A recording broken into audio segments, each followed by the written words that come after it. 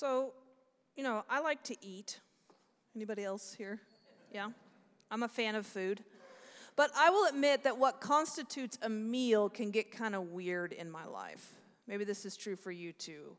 I don't do this when I'm making dinner for me and my husband or other people, but when I'm eating alone, when it's just me and I'm standing there in front of the pantry, my hand on the door, I'm staring at the things on the shelf, trying to decide what I can put together and reasonably call dinner.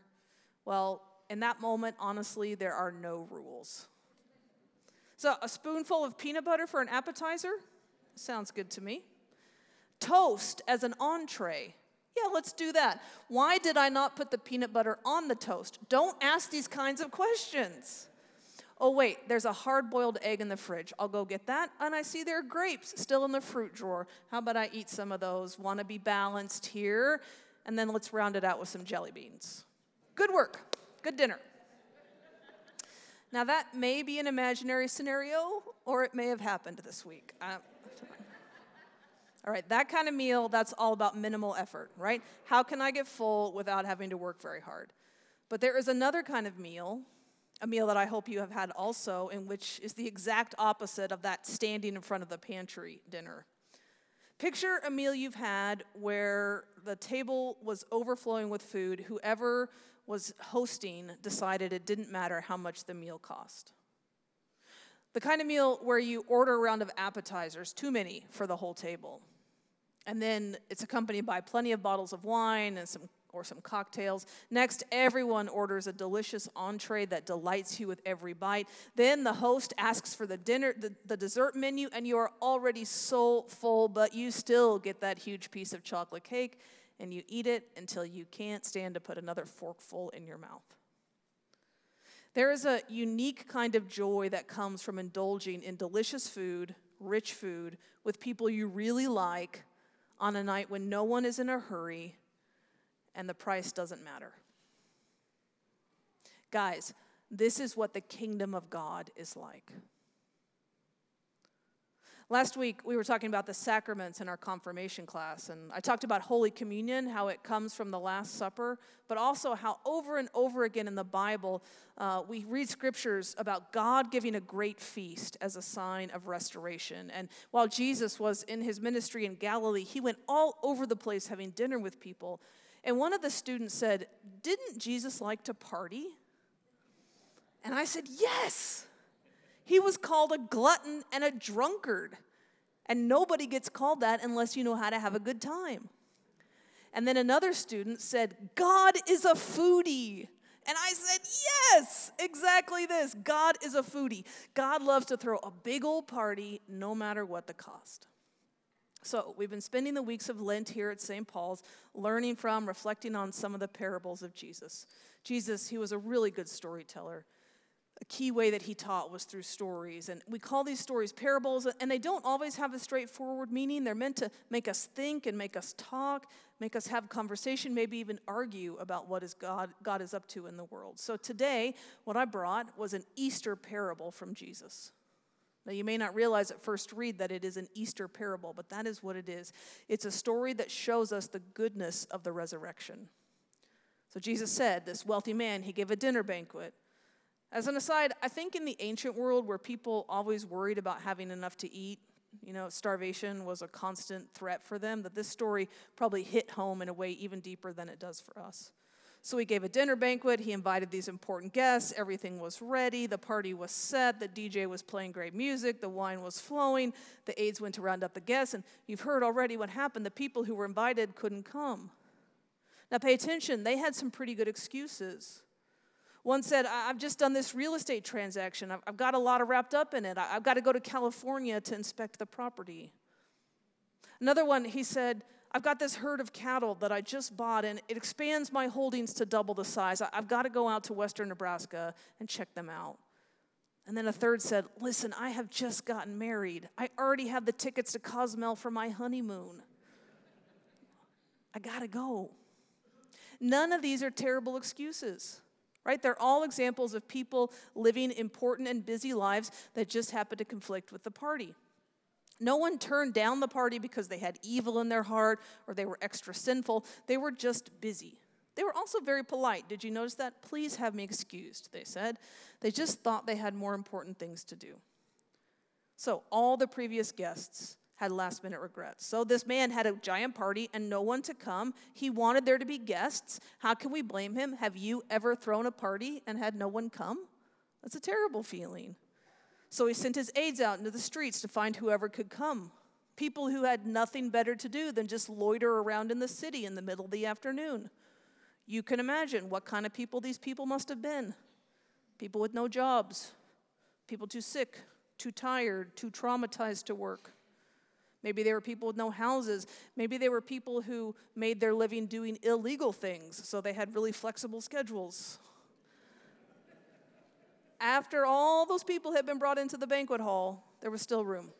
So he sent the aides out for even more people. This time, go outside the city limits, he said. So they just started driving down the road, asking anybody they saw to jump into the car and come to the banquet. They didn't care if they were illegal immigrants or felons out on parole or some of those old guys that go drink coffee at the gas station because they have nothing better to do. They brought them all into the banquet. The room was so full of these nobodies and misfits and outcasts. There wasn't room for a single person who was first invited to come and eat, and then they had a great party. This is what the kingdom of God is like. God is intent on throwing a really big party because God likes abundance. Our God is not a stingy God. God likes to lavish us with good things, and when God rules the world fully, when the fullness of God's power and God's reign have come, it's going to be like the best party that we have ever attended. God is intent on throwing a really big party, and nothing is going to get in God's way. Now, sometimes for us, it may look like the party's on rocky ground. It may look like the party's going to fail, like something big or something hard is going to get in the way, but God will not be stopped. And we know this because of this story that Jesus told us about the party, but we know it even more so because of what Jesus did. Okay, Jesus, he was so set on making God's party come to earth.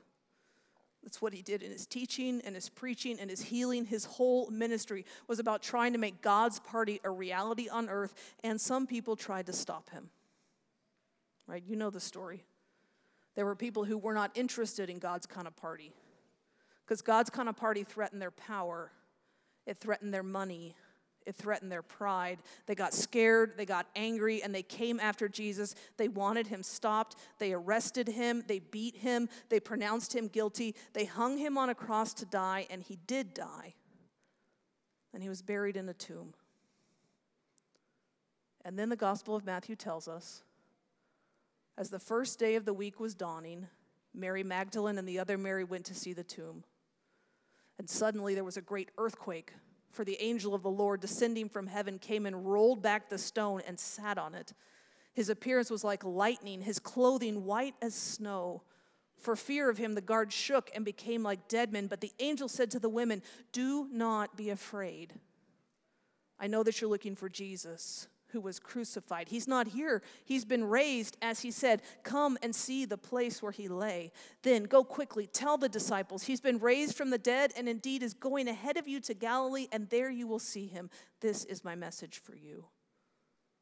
So the women, they left the tomb quickly with fear and great joy and ran to tell his disciples. And suddenly Jesus met them and said to them, "Greetings." He's so cool. "Greetings," he says. And they came to him, and they took a hold of his feet, and they worshiped him. And then Jesus said to them, "Do not be afraid. Go and tell my brothers to go to Galilee, and there they will see me." Jesus, raised from the dead. Death didn't stop him. All the suffering, all the pain, the trial of the world did not stop him. Jesus came to show us God's giant party of love and joy and peace, and God was so absolutely intent on the party happening that God pulled out all the stops and resurrected Jesus from the dead. God could not be stopped. God will not be stopped. God is so intent on throwing a party that is full of life and joy, nothing is going to get in the way. God's party will happen. Actually, it is happening, and you are invited. You're invited. Just like the guests in the parable, though, you have to choose to come to the party. You don't just get to the party automatically.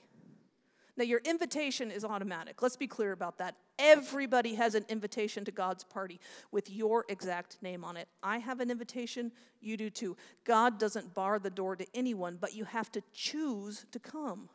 You have to choose to participate, which means you might have to set something else aside in order to come to the party. For me, this is such a powerful part of the story Jesus tells, right? He's not casting out sinners in his parable. He's pointing out that being distracted can exclude us from the party of God as easily as anything else. I remember once I was at a book club meeting, and we had read this book by Mary Roach. It's called Stiff, The Curious Life of Human Cadavers, which sounds awful, I know. But really, it's a great book. It's a great book. Well, not unexpectedly, as we were talking about this book about corpses, our book club meeting turned toward a conversation about what happens after you die. This was not a church book club. It was just a gathering of friends, some of whom I knew well, but not everyone. One woman who I did not know well said something like, well, I just figure I try to be a good person, live my life, do my thing, and in the end, God will see that and everything will be fine. And in my head, I was like, not exactly. And then I was caught, sitting there, cross-legged on the floor of a friend's living room carpet, looking over at the couch where this woman was sitting, and I asked myself, do I get all pastory here in the middle of book club and tell this woman that just trying to be a good person, whatever that means, is not really what God is going for? I did not get all pastory, okay? I just let it go. But I want to tell you this morning that the point of God throwing the party is not for us to ignore the invitation our whole lives and stay busy doing other things and just cross our fingers that it's all going to work out in the end. God has sent us an invitation to the party because God wants us to come to the party. God invites us into a life of joy, hope, love, peace, purpose right now. God wants us to live lives that matter right now. And the way God does that is by inviting us to faith in Jesus, by inviting us to sit at the table with Jesus, to learn from him, to hang out with him, to party with him now. And here's the other thing about the party. God wants the table so full, God invites everyone, and I mean everyone. It's good news for you and me because it means there's nothing that we can do to lose our invitation. It's there. We don't have to qualify in some way, don't have to earn it, don't have to have a certain salary or show up with the right clothes. We just get to come because God loves us. But it also means that everybody else is invited too. And I mean everybody else, like everybody else, including that person who voted for a different presidential candidate than you did. That person you know who watches MSNBC gets to come to the party. And so does the person you know who watches Fox News. The person who cut you off in traffic and that coworker who is so annoying, they get to come to the party. The socially awkward get to come, and the ones who are habitually late to everything, even they get to come to the party.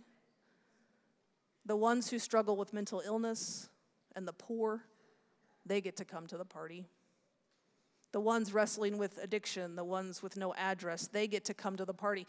Anybody who's been scared and hurt and pushed aside, all of them get to come to the party. And because there's no priority seating at God's table, you are likely going to be seated next to somebody who's not at all like you, and God wants you to make friends.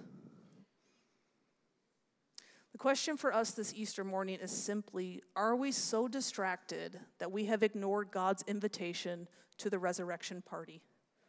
Now, those first disciples, they couldn't miss it. They had an actual empty tomb to go and see. But we don't have a sign of God's power quite that tangible. Instead, what God has given us for Easter is more like a dinner invitation that comes in the mail. And if we go to the feast, we will see a resurrection party better than anything else in the world. But we can just as easily turn aside from it and decide to do other things. The resurrected Christ does not force us, doesn't demand that we show up. He simply sits at the table and says gently, "Won't you come?" Thanks be to God. Amen.